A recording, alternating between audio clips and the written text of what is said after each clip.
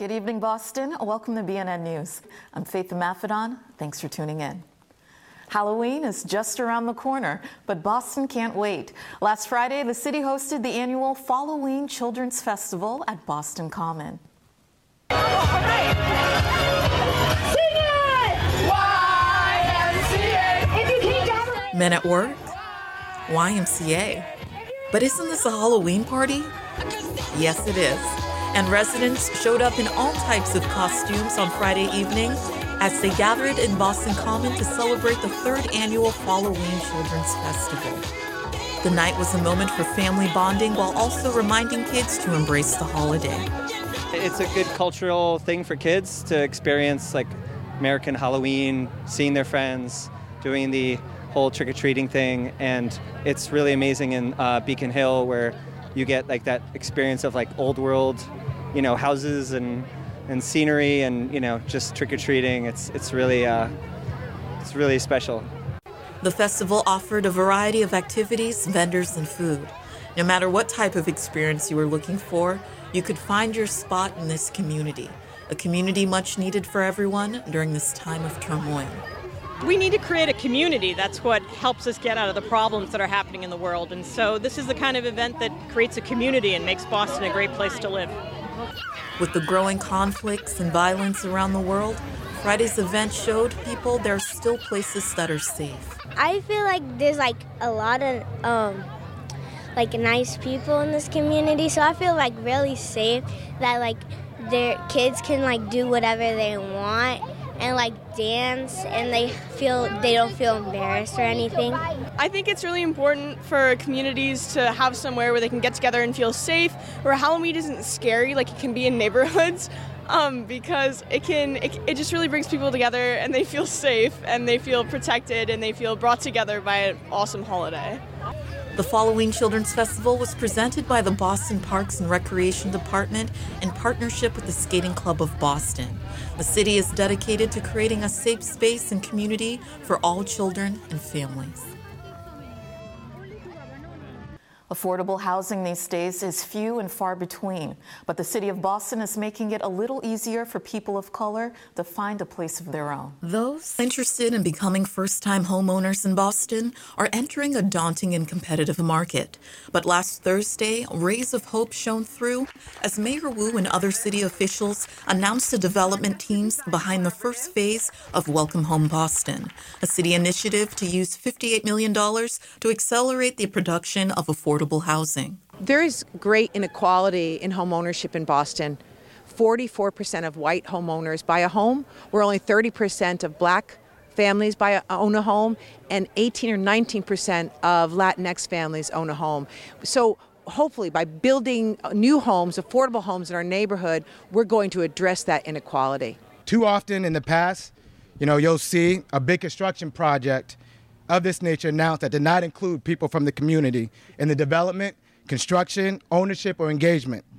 That pattern has left black and brown residents often feeling cynical about the housing density our neighborhoods desperately need. From the very beginning of this first phase from Welcome Home Boston, we are redefining what residents should expect from the development process. Repurposing empty city lots, Phase 1 aims to construct 63 affordable condo units. The mayor's housing office directly consulted with residents and community groups to learn how to best serve them. The 4 contracted construction companies are all minority or women-owned. Esadon is actually proud to really have this empty, vacant land from the city to turn into affordable housing that will really helping a lot of young professionals that we have been moving out the state and the city because of lack of affordable housing. So this is going to be an opportunity for us to develop 7 units that will really help those young professionals to remain in the city and become, the backbone for our community. But this is an opportunity really to take renters who are in these homes today, literally across the street, and make them homeowners. That is truly the goal of this program. I've heard some people say we're moving too fast and should we hand out these lands? Absolutely. It is time to hand money to black developers, black architects, Hispanic architects, women, and sell it to people in our neighborhoods. This multi-phase initiative is part of the Black and Brown Economic Empowerment Agenda, launched by Councillor Brian Worrell, which seeks to lift up communities of color with more diversity in city contracts and home ownership efforts. Projects like this are exactly what we need to focus on to bridge a gap in wealth and opportunities our communities have faced for generations. I know firsthand as a real estate professional and a lifelong Bostonian that home ownership is the fastest way to build wealth that will lift up not just the individual, but generations. We're nearing the end of Breast Cancer Awareness Month, and the Breast Cancer Research Foundation estimates that over 300,000 women in the U.S. will be diagnosed with breast cancer by the end of the year. BNN correspondent Lainey Broussard spoke with one organization fighting the disease head-on. Energy is high tonight because right behind me, 30 fighters are gathering together to knock out cancer. Literally. Welcome to Haymakers for Hope's 10th annual Bells Brawl. For the fighters who step into this ring, they're battling one of the biggest fights of their lives. Yeah, we're fighting. Yeah, I have an opponent that I have to fight at the end of the day, but at the end of the day, we're all doing it for a cause. The last words Malia said before she passed were, "I've got this." They're trying to knock out breast cancer through fundraising and awareness. Each year, Haymakers for Hope puts on a boxing match with fighters who have either survived or have family battling cancer. Everybody has to support people that are struggling. Founder Julie Kelly battled Hodgkin lymphoma when she was 20. She says boxing is the perfect sport to illustrate the fight that thousands of women and men go through every day. What's amazing about women boxing is it's a sisterhood. It is just all walks of life, all ages, all sizes, and everyone. There's such a small group of people, of women, that you just kind of come together and you know that someone's making you better. The Breast Cancer Research Foundation says breast cancer is the most common cancer found in American women, and it's estimated that more than 40,000 women will die of breast cancer by the end of the year. Gabby Baccarizo lost her grandma to cancer when she was young. Now, she said she's fighting on behalf of those who lost their own fight with cancer. There was a way that some of the research, some of the treatment here in the U.S. was able to bring it to Ecuador. Maybe my grandma would have survived a little bit or at least pushed through that. As the night came to a close, standing right outside the ring were the families of fighters who say they couldn't have been prouder. Especially that everybody's doing here for the cause, for cancer and all that. Like, everybody coming together, it's just such a peaceful process. Organizers told us the event ended up raising $500,000. And fighters like Gabby hope the money will go towards furthering cancer research. In Fenway for BNN, I'm Lainey Broussard. Rowers flocked to the Charles River over the weekend for the world's largest three-day rowing race, the 58th annual Head of the Charles Regatta. BNN's Alex Dowd discovered the diversity of this year's rowing teams. This year's Head of the Charles Regatta featured 11,000 rowers from nearly 30 different countries. The director of racing for the regatta says that he's seeing more diversity in the competition each year. Nyla LaFontant rows for Dominican University. When she started rowing 2 years ago, she felt like she didn't belong. So at times, I did feel out of place. It was very rare for me to see another black girl in rowing. More than 80% of rowers registered with U.S. Rowing are white. Community Engagement Officer Jenny Trays says that the rowing community is changing. I go to the Head of the Charles and I see that there are more people of color. There are more people with disabilities. Organizers say that this year was the first time where the Head of the Charles had a crew made up of entirely Latina rowers. There were also crews of only black men, as well as one made up of openly trans and non-binary rowers. My first regatta ever, so... Kamal Carter runs a group working to make sports like rowing more inclusive. When people see just one coach, one student athlete who they can relate to or identify with that's outside the majority, then maybe it might inspire them. LaFontant wants to be that person. The very first all-black women's 8 rowed at Head of the Charles, and seeing that a couple solidified, like, you're here to show other black girls I can go into sports that don't typically have people like me. One of the parents and coaches that I spoke to reminded me that rowing is not a cheap sport. In addition to entrance fees to regattas, membership fees, and coaching fees, to get one of these boats around me, which are called racing shells, you're gonna have to shell out at least $10,000. For BNN, I'm Alex Dowd. The City of Boston and the environmental organization Action for Equity are joining forces to achieve shared community goals of sustainability and equity for all residents of Boston. On Monday, green and racial equity crossed at the Green Equity Partnership event in Dorchester. The City of Boston and the Commonwealth of Massachusetts have collaborated with Action for Equity, an organization focused on making policies to address racial and class inequities through a new program that aims to uplift communities of color as well as creating new clean energy jobs.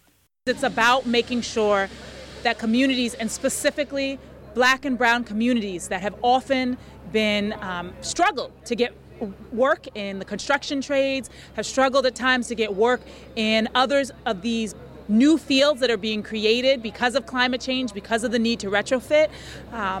If you weren't already in the game, sometimes it's very, very hard to get in. And so I think this partnership is really important because it's about training folks from this neighborhood, from surrounding neighborhoods who are already directly impacted by climate change, to be at the forefront of the solutions. The goal is to train and employ BIPOC residents as electricians in HERS rating, heat pump installation, and other clean energy and decarbonization roles. Green jobs are growing and high-paying, and the Green Equity Partnership is determined to bring more people of color into the economic expansion. It's important for the jobs that people perform, for them to be paid well, to be able to sustain their families, so that they don't have to have 2 or 3 jobs, that they can keep up with the economic trends. It's important that with the change in the climate change and the need for new energy sources, that as the transition takes place and the money is paid to the workforce, that our people in this community become empowered first with the skill set to be able to perform that work, and secondly, to be able to get the wages necessary to sustain their families and remain in this community. Job equity is crucial, but only one piece of the puzzle. Action for Equity also focuses on ensuring affordable, environmentally sustainable housing and transportation for lower-income communities and people of color. As we work towards our net zero goals, we need to do it in a way so that those who are most impacted by the climate crisis also achieve the most benefits from the clean energy transition. And we need to specifically look at how we can recruit and train and employ communities of color so that they are achieving the benefits of this work and this clean energy transition. People of color, BIPOC people, need to get the opportunity to get into these new emerging jobs like heating, wind farms, clean energy jobs. Because part of the landscape of Boston is becoming so expensive, and we need quality jobs that will provide people living wages so they can continue to live in Boston. One of the consequences of not having these quality, high-paying jobs are people being forced to move outside of Boston because they can no longer live here. This week, Roxbury is a step closer to realizing comprehensive substance abuse care as construction gets started at the Z Building. On Tuesday, the Dimmock Center celebrated the groundbreaking of Boston's first clinical stabilization services for men. The center will renovate and repurpose the Dr. Marie Zacheska building to provide much-needed post-detox support. There's individuals who come to our detox, and now we're able to come right across the street. For so many men, that's a challenge, because if they don't have this immediate opportunity and we have to send them to south of Boston or north of Boston, many of them lose the opportunity to have this continuous approach to their treatment. And we do know that if we can keep someone in treatment for 90 days in a structured program, the odds of truly getting into recovery are so much higher. The renovated building will offer 32 beds, mental health services, and intensive clinical services. Construction is anticipated to be completed by June 2025. City leaders and recovery specialists are excited for what's in store, grateful to the Yawkey Foundation, which has provided $2.5 million to expand addiction treatment. For over 80 years, the Yawkeys approached philanthropy in this manner: private, quiet, and always deflecting the glory of the spotlight to others. And this project is especially important to us because we realize that you're giving the tools to people who need to move forward with recovery, but that's a very private, quiet journey that they need to go on by themselves with as much support as we can give them as possible. So we're certain that this project, the leaders, the missions of providing state-of-the-art clinical stabilization program for men is exactly the type of thing that the Yawkeys would support if they were with us today. The Department of Public Health reports that opioid-related deaths have been on the rise since 2019 in the state, increasing by 36%. The shortage of clinical stabilization programs have been a barrier in the process of recovery for many, allowing men to cycle in and out of detox in a vicious cycle. There are gaps in the continuum of care for people with substance use disorder. People go in at the entry level of the continuum and then typically don't have a place to go from there. We know that the longer people stay in treatment and stay engaged, the better the outcomes are. This will allow us to keep people engaged and keep people in a program for longer. Dimmock is expanding their services. There are not many beds like this in the Boston area, and so adding this key piece of the treatment continuum will really help people with substance use disorder. The Dimmock Center has set up a temporary stopgap to meet the current need for men's treatment and are hopeful for the thousands who will be helped once Z Building houses all level of addiction treatment under one roof. The U.S. spends over $30 billion every year on the foster care system. But even with the endless amounts of money being poured into foster care programs, over 20,000 young people age out of the system each year, putting them at significantly high risk of becoming homeless. The TreeHouse Foundation and Re-envisioning foster care champions have created a driving force behind a nationwide movement for change. Several champions joined us over Zoom to discuss the upcoming Re-envisioning foster care conference and what changes need to be made to better the future of the foster care system. The 9th National Re-envisioning Foster Care in America Conference will be happening November 3rd and the 4th this year at Edward M. Kennedy Institute. What are some of the topics that will be covered at the conference? Well, we'll be participating in several different workshops, panels. I will be sitting on a panel with a couple other child welfare leaders who work in the space, who were in foster care as children, and we'll be really diving into the barriers that we need to overcome in this field, in this system, to actualize the change that we have long needed in child welfare. So I'm really excited about that. As well, I will be facilitating a panel of elders who have stepped forward and have been part of an intergenerational community in Eastern Mass that's expanding to Boston, who are also doing their part in trying to reimagine and contribute to foster care change and innovation. So wonderful. And how about you, Justin? That was a great summary. Overall, I think also we'll be working toward a shared vision and alignment around what alumni of the foster care system would like to see for the future of the system. So we have talked about it potentially resulting in a white paper or some other takeaway, I think, to be determined, but we want to make sure that the work of the conference goes forward and helps inform future change. Something unique about the conference is that every presenter is not only an expert in the field, but the expertise is informed by their lived experience. Can you share your experience with foster care and how you've been able to give back as a REFCA champion? Wow. Well, first of all, I think this is I'm sure I can speak for all of us, and including Justin. I mean, it's the first time I've ever in my career of 25 years been part of an opportunity, a conference where, everyone that you are in space with, presenting with, has an experience like you, right? And I think that when you are somebody who experienced foster care, your world feels pretty small in that there are very few people who get it, who have lived the experience. And so I think first and foremost, I expect that this conference is just going to rejuvenate some of us who've been doing this for a really long time.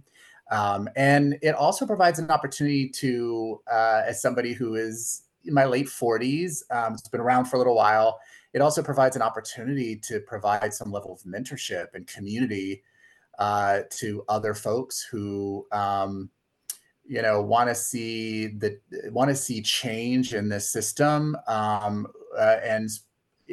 I think in large part because they want future generations of young people and their families, ideally not to end up in this system, but if they are in the system, to have a very different experience, actually being part of a system that provides the actual support and care that children and families need if they end up being part of the child welfare system. So it's just a really exciting opportunity. Something I want to add is that this is a conference, and the REFCA cohort is a group that recognizes the diversity of leadership and lived experience among the foster care population. So this group is diverse in all ways in terms of age, race, ethnicity, gender, geography, and experience in foster care. Charles and I happen to both be from Boston, and maybe overlapping in some parts of identity, but the group is diverse in all of those ways. So I'll say a little bit about my personal experience as well. I entered foster care because of my birth mother's mental illness. She did her best to raise me. My birth father had passed away, and at times was able to do a great job, but at other times wasn't able to. So I was in kinship care and in foster care, and was adopted when I was 9 years old, and was fortunate to have a lot of supportive relationships, to have great schools that were supportive, to have a lot of things that were helpful along the way. My birth family had some resources as well, but I know many children who experience foster care don't have some of those same privileges and opportunities that I had. And so when I was in my senior year in college, I started a mentoring program for foster children. And it was through that work that I came to know Judy, and I continue to serve on the board there. And my work today is with an organization that supports people from birth to old age through direct service and work across the community. But part of our work is that about 20% of those in our early education and school age programs are connected with the Department of Children and Families currently. And then we also have a federal grant working to help reduce the need for children to enter into child welfare. Which is really important, Faith, and it's something that will be discussed a lot at this year's conference, which takes place, as you said, next week at the Edward M. Kennedy Institute. And next Thursday, REFCA champions from all over the country will be flying into Boston to share their wisdom and their expertise. REFCA champions hail from Hawaii, Alaska, Washington State, Oregon, California, Florida. People will be flying in from DC and Maryland and Tennessee and Arizona. People will be coming from all over to share their expertise with one another and all conference attendees. That's amazing. So you really get the perspective and the diversity of leaders from all across the country. Absolutely. And can you share, Charles and Justin, what are your visions for child welfare? You want to take that one, Justin, first? Sure. Thank you, Charles. So I think part of, to what Judy said, part of the work that we're doing with this grant, I would ideally want to reduce the need for children to enter into child welfare in the first place. And as Judy has eloquently said in her work, a lot of that is about addressing poverty and racism, and just giving families the supports that they need to help their children thrive. And in addition to that, I would like to see a child welfare system that wraps children with many more supports and strong relationships. So one of the ironies about being in foster care is that children are moving between homes and settings, often changing schools, changing coaches, losing connections, at a time when they're meeting more people than many other children meet, but they often end up with many fewer connections. So I would like us to have a system in the future where we identify all of the caring adults in a child's life, ideally before that child is ever removed from care, from their birth parents' custody, ideally working with those supports to support the birth parents so that the child can successfully be in their birth family's home.